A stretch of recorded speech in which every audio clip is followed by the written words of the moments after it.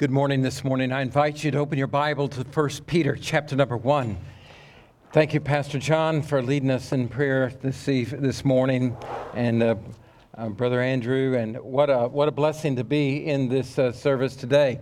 Welcome those who are joining us online. We're so glad to have you today, and welcome. Hope you open your Bible and find it to 1 Peter chapter number 1. We're continuing a series of messages that we started last week. We're entitled this series, Godly Living in a Foreign World. This is not our final home and destination. Amen. You know what? You might be a citizen of the United States, but greater than that citizenship, you have a citizenship which is in heaven, from which we await a Savior, who is Christ the Lord. And how do I live my life in this world? As a sojourner, that's what Peter says we are, as a traveler, as a stranger, as an alien. How do we live our lives in a godly way in this troubled and difficult and foreign world in which we live? This is one of the themes of 1 Peter. Today's message, we're going to focus on chapter number 1, verse number 3, which is really about the amazing grace and mercy that God has poured out on us in Christ Jesus. Now, just as a rehearsing what we talked about last week, 1 Peter is one of the general epistles that's found in the New Testament. It's written by the Apostle Peter, and it's written from Rome.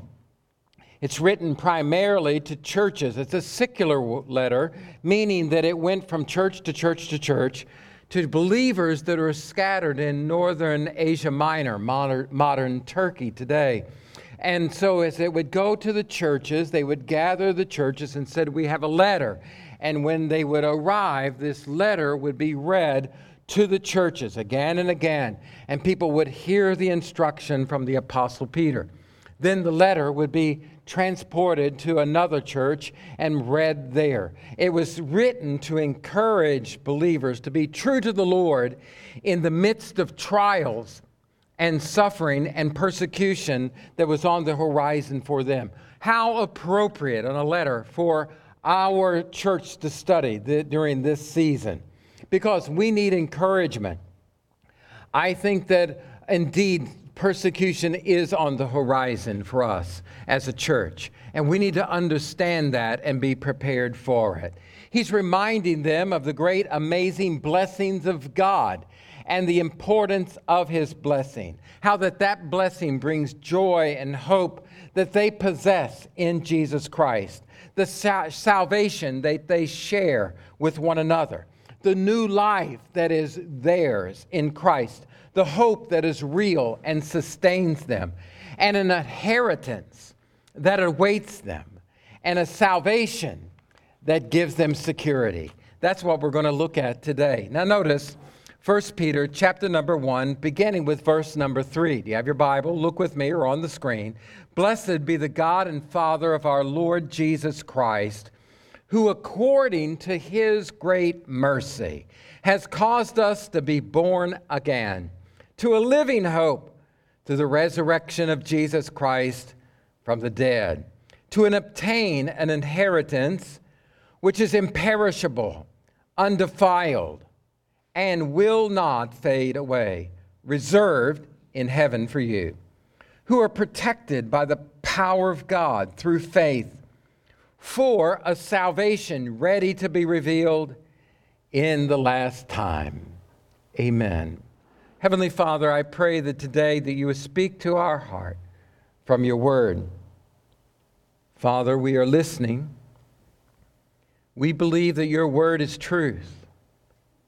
Father, we ask you, we invite you, Spirit of God, we invite you to do business with our hearts. Speak to us. May we listen attentively. May we listen sincerely. May we listen with a focus to obey. And Lord, we pray that you would change our hearts and our lives. Father, I pray that we would set aside things that would distract us, and we would focus on hearing you.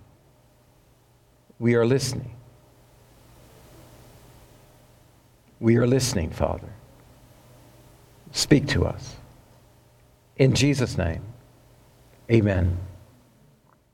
Verse number 3, he begins with these wonderful words, "Blessed be the God and Father of our Lord Jesus Christ." We are to bring blessing to the Lord. We are to bless him with our lips. We were bless the Lord. And when we say bless the Lord, that doesn't mean that we're giving the Lord something that he needs. God is completely sufficient within himself. He needs nothing from us. But as his creation, we are called to bless his wonderful name, to speak a good word about God and what he is and what he has done for us. The word bless is the word that we get the word eulogy from, or to eulogize, to tell of his goodness, to tell of his greatness, to brag on all that he is and brag on all that he has done for us and what he is doing for us. Isn't the Lord good, and hasn't he blessed us? And he says, but we are to bless his name. Blessed be the God and Father of our Lord Jesus Christ, because of his great mercy. He has lavished and poured out his amazing grace and mercy on us.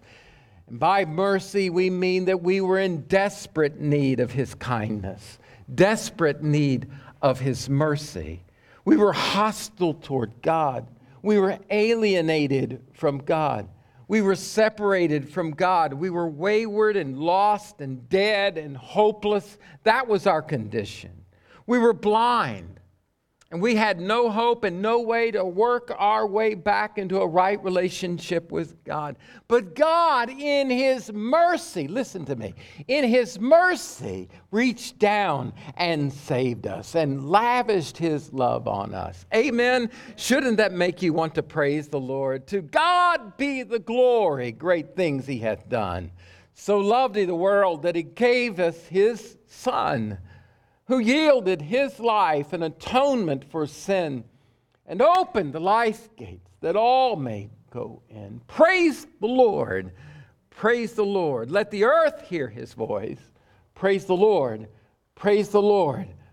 Let the people rejoice. So come to the Father through Jesus the Son and give him the glory. Great things he hath done. That's the way that Peter begins this letter to them. He said, "Blessed be the God and Father." Listen, genuine believers in Jesus Christ of all people are the most blessed people that walk on this planet. Amen. We have been blessing. It's a blessing that holds you. It's a blessing that thrills you. It's a blessing that you can't help but share. It's a blessing that is amazing to you. It's amazing grace. His mercy has been poured out on us. I like the way Paul says it in Ephesians chapter number 2, verse 4. But God, being rich in mercy because of his great love, which he loved us, even when we were dead in our trespasses and sins, made us alive together with Christ. For by grace you've been saved, raised us up with him, and seated us with him in heavenly places in Christ Jesus. This is amazing grace. How sweet the sound that saved a wretch like me. I once was lost, but now I'm found, was blind, but now I see. He has amazingly, gloriously loved us. What is so amazing about God's grace? I'm glad you asked. Let's look at it together. 4 things I want us to think about of the amazing grace of God. Number 1, he has blessed us with a new life. Now look what Peter says. He has caused us to be born again. That's the blessing of a brand new life. Aren't you glad that God gives you new life in Jesus Christ? He gives you a new birth, a new life. He has caused us to be born again. Look at that passage in Ephesians that we just looked at just a moment ago. In chapter number 2, in verse number 1, you were dead. This is your former condition. You were dead in your trespasses and sins, in which you formerly walked according to the course of this world. You were living after this world. You were following after Satan's designs. And He says, according to this world, according to the prince of the power of the air, of the spirit that's working in the sons of obedience, you were living in disobedience, rebellion.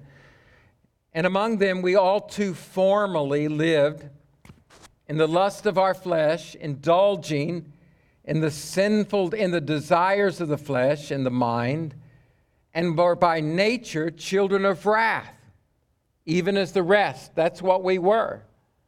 But God, being rich in mercy, because of his great love which he loved us when we were dead, made us alive together with Christ. For by grace you have been saved.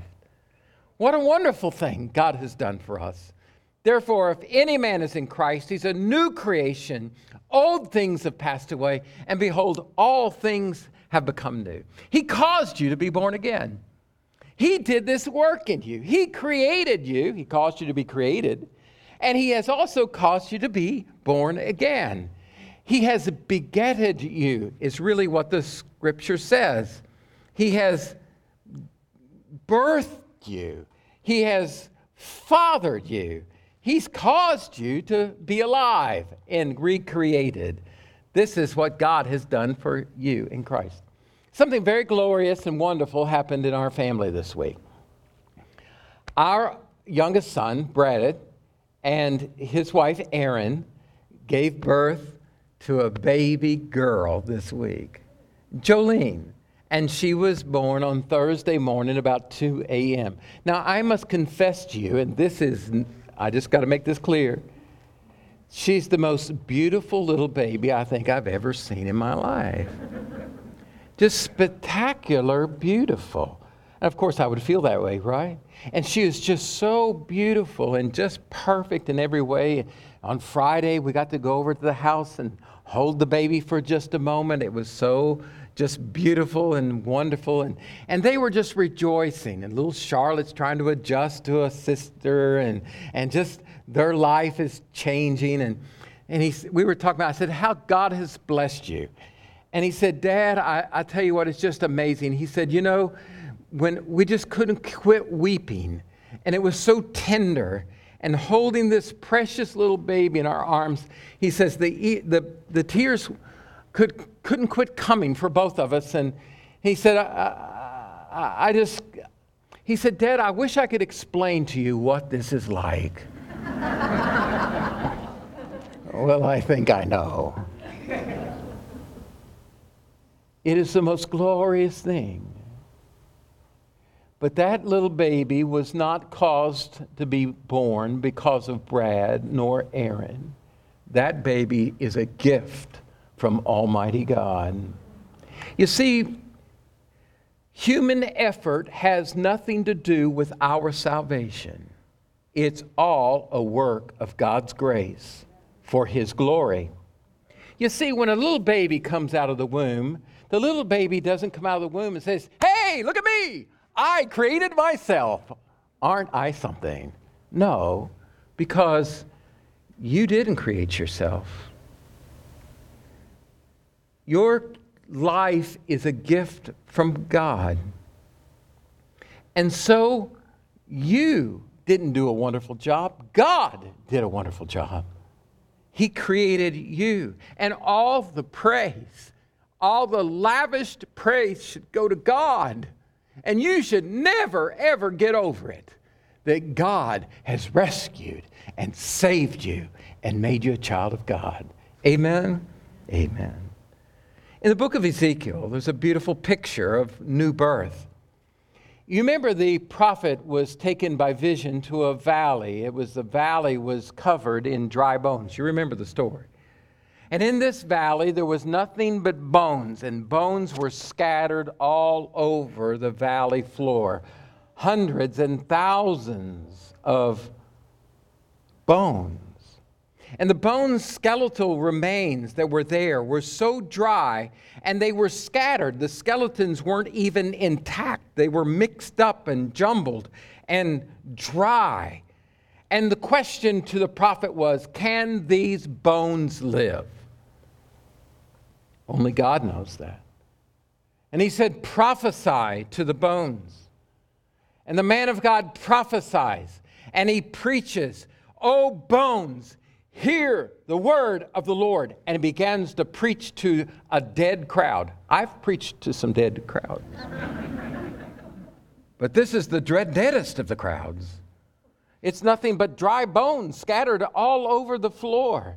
And as he begins to preach, bones started shimmering and shaking. And bones start moving.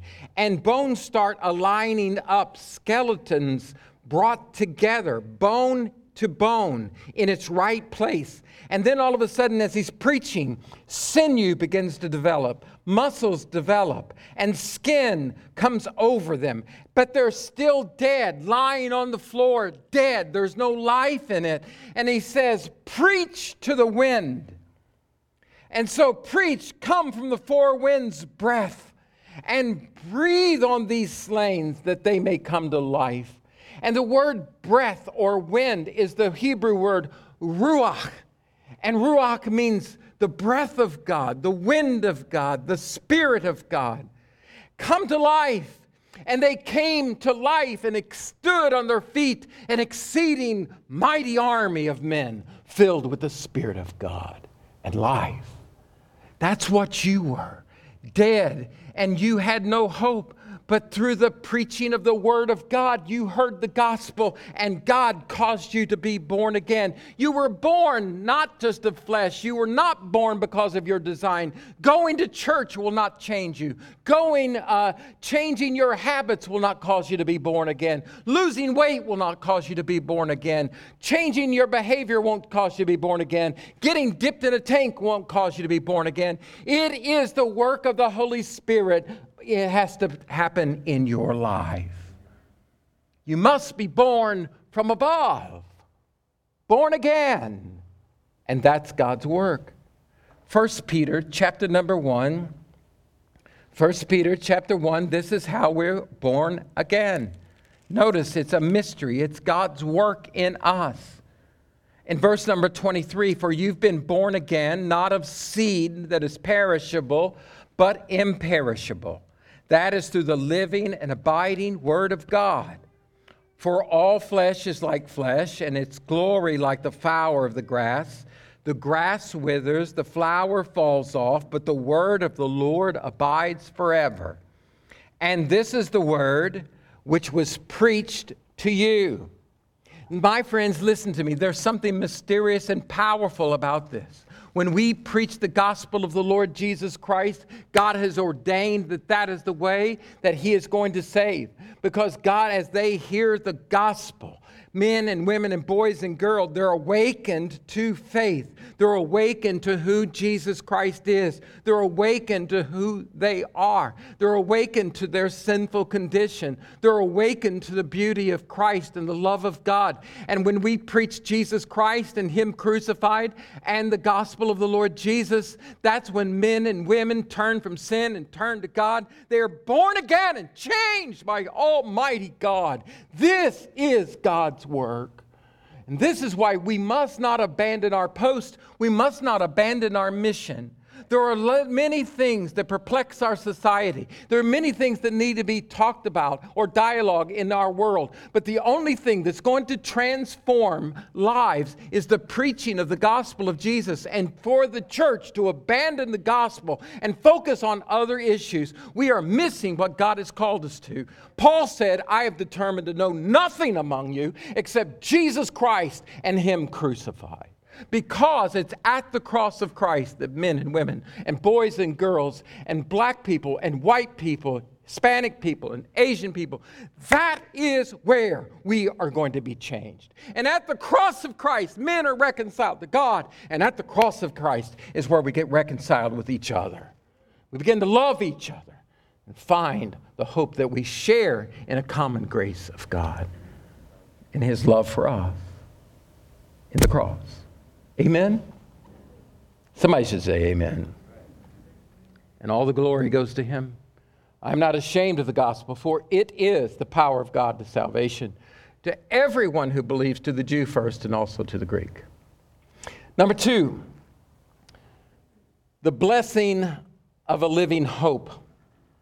You have a hope that is living. It's a living hope. It's not a dead hope, it's a living hope.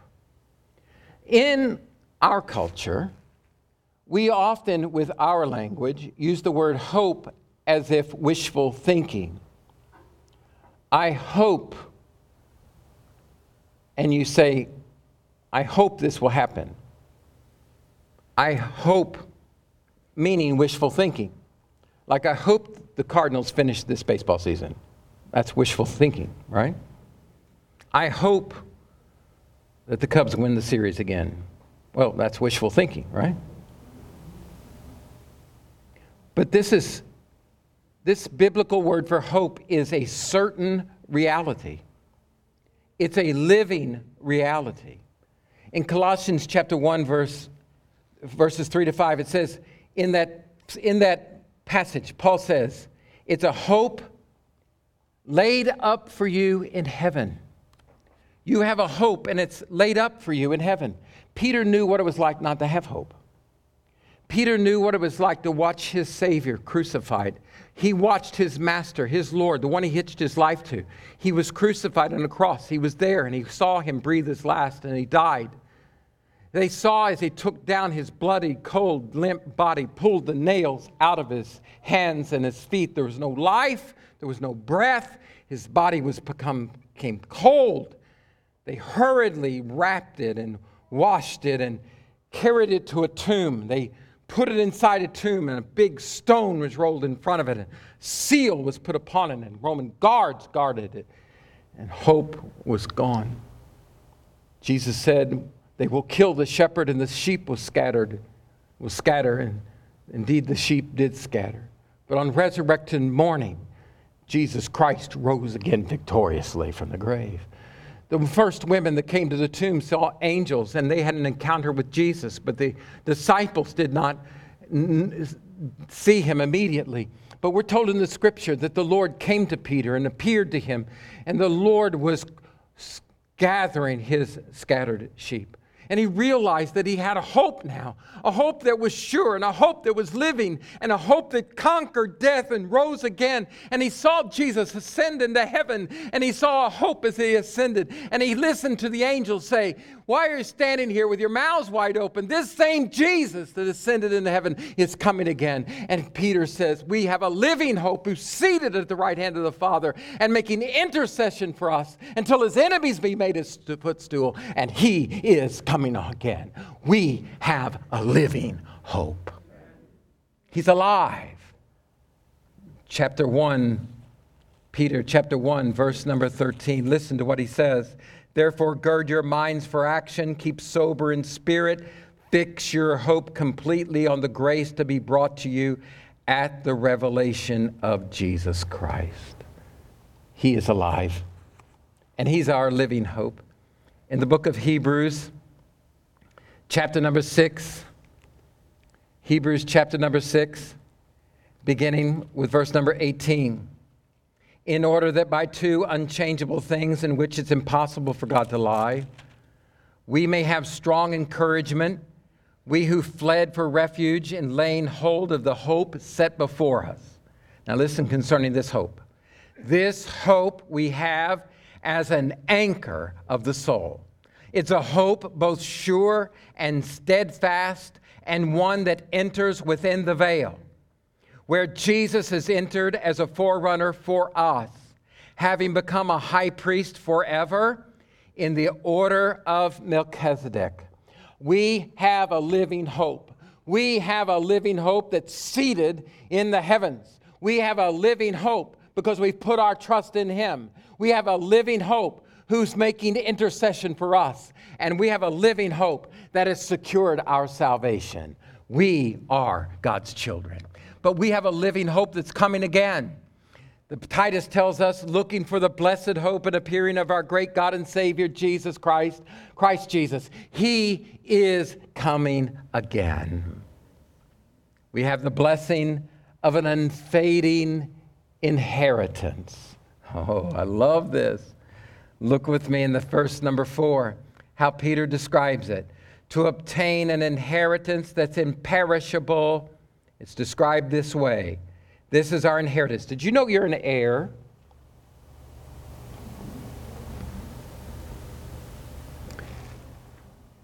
I know we got our mask on. Everybody that understands we're an heir, raise your hand. We're an heir. Think about that. We're an heir. We have an inheritance. Now let me talk to you about this inheritance. It's imperishable. That means it will never perish. It's undefiled. It's not polluted. And it cannot fade away. And guess what? It's reserved and protected in heaven for you. Nobody's going to take it. Now, first of all, it's imperishable. It will never perish. Sometimes we receive an inheritance and it perishes. I had some friends of mine who received an inheritance, and the inheritance was stock in a company. And this small business, this small company, was worth a great value. And so they received a lot of stock in this company in an inheritance. And because of that inheritance, they were worth a lot of money on paper. But that company failed and faltered, and its stock plummeted. And within a few days, the company, their inheritance was gone. Inheritance can be gone in a moment. Some friends of ours received an inheritance of a farm. And they moved into a farmhouse that was a part of the family, barns and outbuildings. But a wind came through and blew and destroyed the house and the barns and everything. In a moment, the inheritance was gone and perishes. It's undefiled. It's not polluted. It can't be corrupted.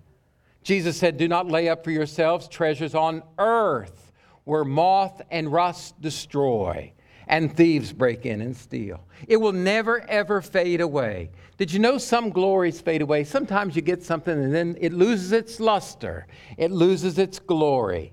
We think about Moses whenever he went and met with the Lord face to face, and his face became so filled with glory that he had to put a veil on because the people couldn't stand it, because the glory was so bright on Moses' face. But also that veil hid the fact that glory began to fade because he was no longer face to face with the Lord. But we are told in Corinthians, we all with unveiled face, beholding in a mirror the glory of the Lord, are being transformed in the same image, from glory to glory, by the Holy Spirit's work. Folks, we have a glory that will never, ever fade away. And it's reserved and protected in heaven for you. In the Old Testament, inheritance was a portion in the land. God promised Abraham and Isaac and Jacob that he would give them a portion of the land. It didn't happen in their life. It happened hundreds of years later. When the children of Israel come out of Egypt, God said, I will give you a land flowing with milk and honey. And so they came to the very edge of the promised land. A whole generation did not enter the promised land because of their rebellion and disbelief. But the next generation led by Joshua and Caleb into the promised land. And as they entered into the promised land, they removed their adversaries, and God gave them a land of milk and honey, cities that they did not build, vineyards that they did not plant, and God blessed them. And every Israelite was given a portion in the land. That was his inheritance. That was a part of his covenant promise. But what is our inheritance as believers? Our inheritance is not material goods, but our inheritance is in a relationship with Almighty God Himself. This is our inheritance. We are heirs of promise, co-heirs with Jesus Christ. You want to know about our inheritance? Let me tell you, don't miss this. It's glorious. In chapter number 8, verse number 15, listen to what the scripture says. For you've not received a spirit of slavery leading to fear again, but you've received a spirit of adoption as sons, by which we cry out, Abba, Father, Daddy, Father. The Spirit Himself bears witness with our spirits that we are the children of God. If children, now listen, heirs. You're an heir, a heritage. Also heirs of God, fellow heirs with Christ, if indeed we suffer with him in order that we may be glorified with him. You are an heir. Galatians says it this way. If you belong to Christ, you're Abraham's offspring, heirs according to the promise. You are a child of God. You are a son or daughter of God. You are a co-heir with Jesus Christ. You have a place to belong. You can now have, this is your inheritance. Stay with me. Your inheritance is you have a life where you belong, a life of meaning, a life of fulfillment, a life of contentment, a life of joy, a life that is filled with glory and meaning. The creation, the Creator, and the created ones, us as children of God, are brought together in harmony, and we are in the presence of God. We are sons and daughters, and we will never, ever be divorced from Him. We are His children, and He loves us. And we'll never grow old in this. It's amazing grace. And when we've been there years and eons, it will never grow old. When we've been there 10,000 years, bright shining as the sun, there'll be no less days to sing God's praise than when we first begun. It will be glorious. Amen. Amen. But finally, He gives us a blessing of eternal, secure salvation.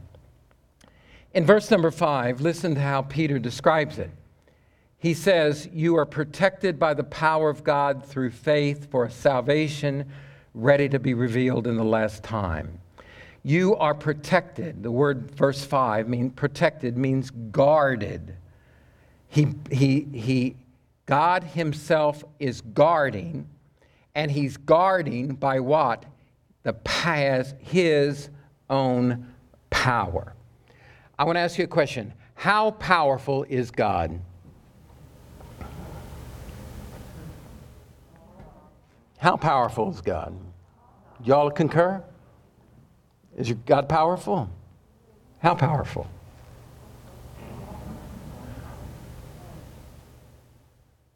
Little God, big problems.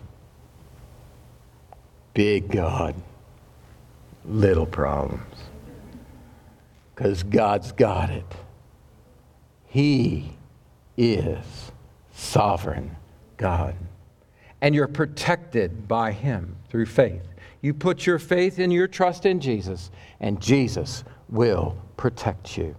Listen, one of the most beautiful passages, and I quote it often, but I want us to think about it again today. It's found in the 10th chapter of John. Here Jesus says, He says, my sheep hear my voice, and I know them, they follow after me. And then He says this, I give them, my sheep, mine, I give eternal life to them, and they shall never perish. Let me tell you what Jesus did for you. When you were born again and gave your life to Christ and surrendered to Him as the Lord and Master of your life, confessed your faith and trust in Him, the Holy Spirit did a work in changing you. But not only that, the gift of eternal life was given to you. Now, we're not talking about temporary life. He gave you eternal life. And eternal life has come to live inside of you. So in me is eternal life, and they shall never perish. And then He said, and no one will snatch them out of my hand. Does that sound secure to you? Eternal life on the inside of you, Christ holding you in His hand. But then listen to what He says. You're doubly secure. And my Father, who's given them to me, is greater than all, and no one's even able to snatch them out of my Father's hand. Wow. You are secure. And your salvation is secure in Christ. Hallelujah. That should cause you to praise Him. That should cause you to live for Him and to love Him and adore Him. In Isaiah chapter number 28, therefore thus says the Lord, verse 16, behold, I'm laying in Zion a stone, a tested stone, a costly cornerstone for a foundation. firmly placed, and he who believes in it will not be disturbed. I'm telling you, God has laid a stone, and when your life is on the rock, it will not be disturbed. Why would I fear man who dies? What can man do to me? Matthew chapter 7, verse 24, Jesus said, the one who hears my word and acts on them may be compared to a man who built his life on a rock. And the rains descended, and the floods rise up, and the winds blow against it, and burst against that house. But it stands because it's built on a rock. Jesus Christ is our foundation, and our lives are held strong because God does not waver. Amen. In the book of Romans, chapter number 8, Paul says, what shall we say to these things? If God is for us, who's against us? Who can be against you? He did not spare his own son, but delivered him for us all. How will he not freely give us all things? Won't he provide for you? Who will bring a charge against God's elect? God's the one that justifies. Who's the one that condemns? Christ Jesus is he who died, yes, rather, who was raised, who's at the right hand of God, who intercedes for us. Who shall separate us from the love of Christ? Shall tribulation or distress or persecution or famine or nakedness or peril or sword? But in all these things we overwhelmingly conquer through him who loved us. For I am convinced that neither death, nor life, nor angels, nor principalities, nor things present, nor things to come, nor powers, nor height, nor depth, nor any other created thing shall be able to separate us from the love of God, which is in Christ Jesus our Lord. You cannot lose because you didn't cause it. He caused it. He did it. And he holds you. My friends, you are a child of God. This would never cause you, this great truth, to go out and live a sinful life. Never, ever would it cause you to do that. And if you somehow think I'm secure, so I'll just go out and live sinfully, then you're lost and you're not saved. But if you know him, he holds you, and you do not fear the enemy. The enemies may come and assail you. They may take your house. They may threaten you. You may lose your job. They may threaten you and throw you in prison. They may separate you from your children. They may threaten you that if you don't recant your faith, that they're going to harm you. But whatever suffering comes to me, my salvation is secure. And God in heaven holds me, and he has me. And that's what Peter's reminding them. I love this hymn. How firm a foundation, you saints of the Lord, is laid for your faith in his excellent word. What more can he say than to you he hath said, to you who for refuge to Jesus have fled?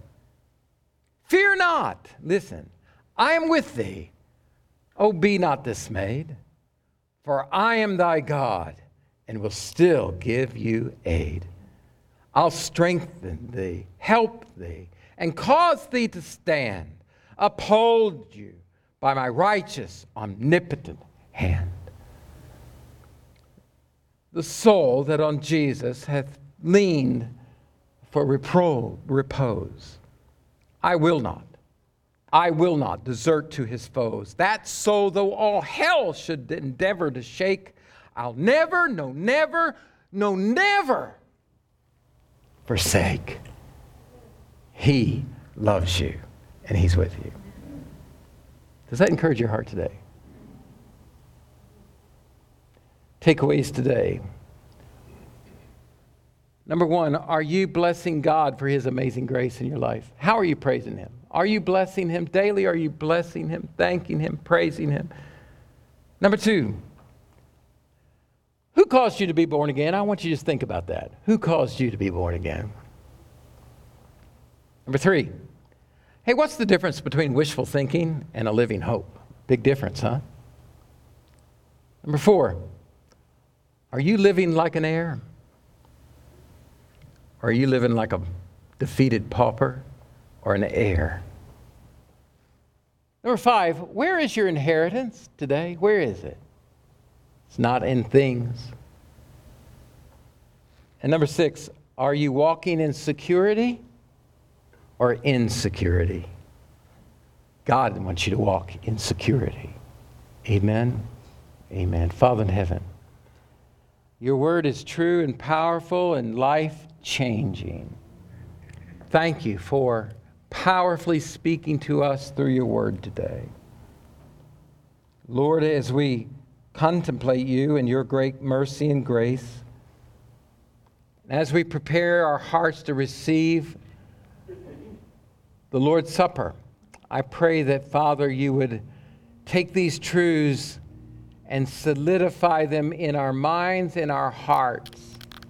In Jesus' name, amen.